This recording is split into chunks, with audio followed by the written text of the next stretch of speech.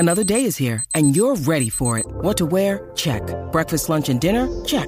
Planning for what's next and how to save for it? That's where Bank of America can help. For your financial to-dos, Bank of America has experts ready to help get you closer to your goals. Get started at one of our local financial centers or 24/7 in our mobile banking app. Find a location near you at bankofamerica.com/talktous. What would you like the power to do? Mobile banking requires downloading the app and is only available for select devices. Message and data rates may apply. Bank of America N.A., member FDIC.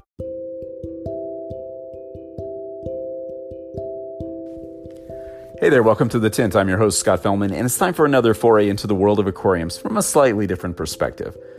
Yeah, we do witness some strange stuff, I admit it. When I describe our little hobby niche to hobbyists who have a different area of interest in the aquarium world, it's interesting that I'm usually met with looks of curiosity and the occasional inquiry as to why we do what we do with our aquariums. And I totally get it, too. I mean, I get this less than I used to get, but I still do get it from time to time. I mean, to the unindoctrinated, it does seem a bit odd that we take a perfectly clean aquarium and throw in a large amount of leaves and seed pods and stuff and leave them to just decompose on the bottom. Sort of goes against the grain of mainstream aquarium keeping. As you know, I take delight in this, and we've talked about this many times. Yet we'd be hard-pressed to argue that the process goes against nature, right? We do add a lot of biological material to our tanks in the form of leaves and botanicals, and this is pretty analogous to the process of allochthonous input, material which is imported into an aquatic ecosystem from outside of it. Stuff falls from the trees into the water. Yeah, it's exactly what happens in many of the tropical streams and rivers that some of us just obsess over. And there's been a fair amount of research and speculation by scientists and hobbyists about the processes which occur when terrestrial materials like leaves and botanicals enter aquatic environments, and most of it's based on field observations. As hobbyists, we have a rather unique opportunity to observe firsthand the impact and effects of this material in our own aquariums. I love this aspect of our practice as it sort of creates these really interesting possibilities to embrace and create more naturally functioning systems while possibly even validating the fieldwork done by scientists. So it goes without saying that there's implications for both the biology and chemistry of the aquatic habitats when leaves and other botanicals enter them. This is not something that sounds like very speculative, right? Many of these things that we as hobbyists also observe every day in our aquariums are the same. We see firsthand how leaves and botanical materials impact the lives of our fishes and the other aquatic organisms in these closed systems. Phenomena such as the appearance of biofilms, long a topic that simply never came up in the hobby outside of maybe, dedicated shrimp keepers, are now, simply part of the equation in properly established botanical-style aquariums. We're seeing them for the benefits they provide for our systems rather than just freaking out and panicking every time they show up.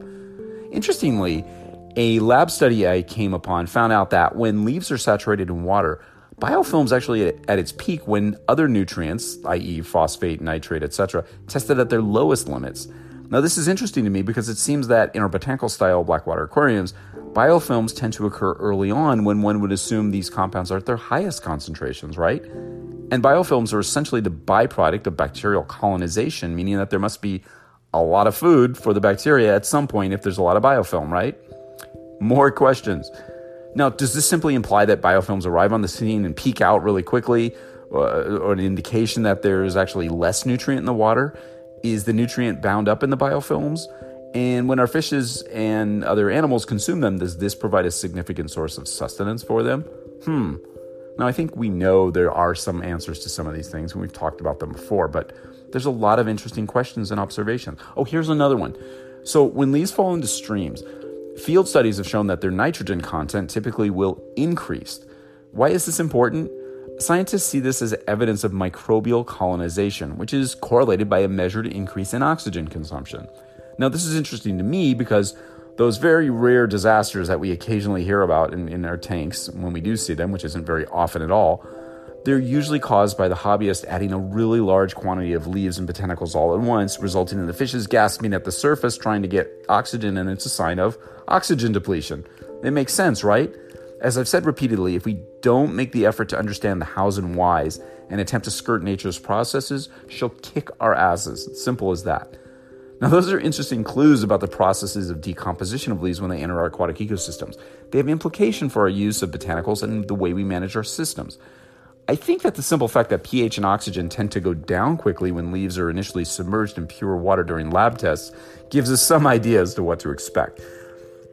A lot of the initial environmental changes will happen rather quickly, and then stabilize over time, which of course leads me to conclude that the development of sufficient populations of organisms to process the incoming botanical load is a critical part of the establishment of our botanical style aquariums.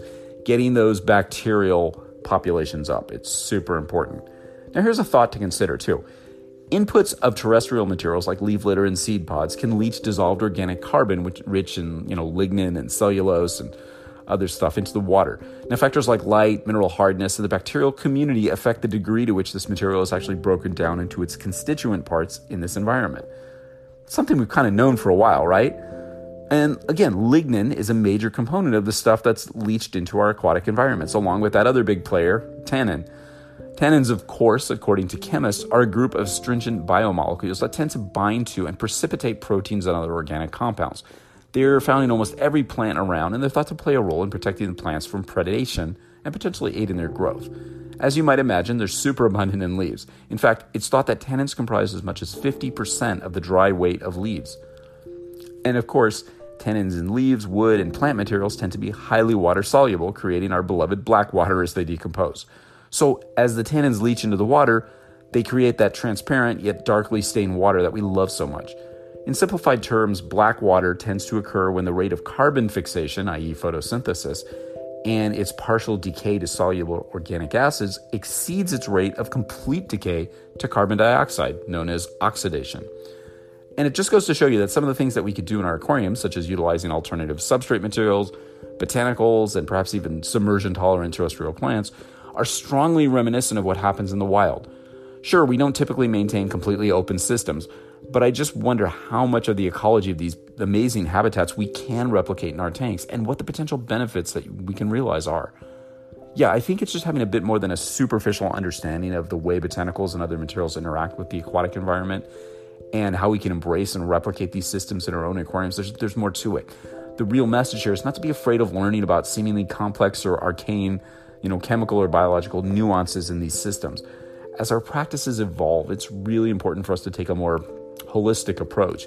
I think it's one that would take into account the ionic content of the source water, the careful addition of substrate, the botanical materials we use, the wood we use, and other aspects of our, uniquely botanical style aquariums that'll make them some of the most realistic representations of nature that's yet been attempted in the aquarium hobby. It's going to get very, very fun, very, very fast. Glad you're a part of it. Stay curious, stay bold, stay observant, stay thoughtful, stay diligent, and always stay wet. Until next time, this is Scott Fellman from Tannin Aquatics. Thanks for spending part of your day with me. Take care of yourself and your family. Remember to stay at home, distance yourself, pull up a good book or a website, or look at some blogs, spend some time reading, researching, tweaking your tanks, and just being thankful for what we have. We all need to take care of each other. Every human on Earth needs to do their part to stay down and stop this spread of this pandemic. And I think it's really important that we all share in that responsibility for the betterment of humanity. So until next time, again, take care. We'll talk to you real soon, and I'll see you on the next installment of The Tint.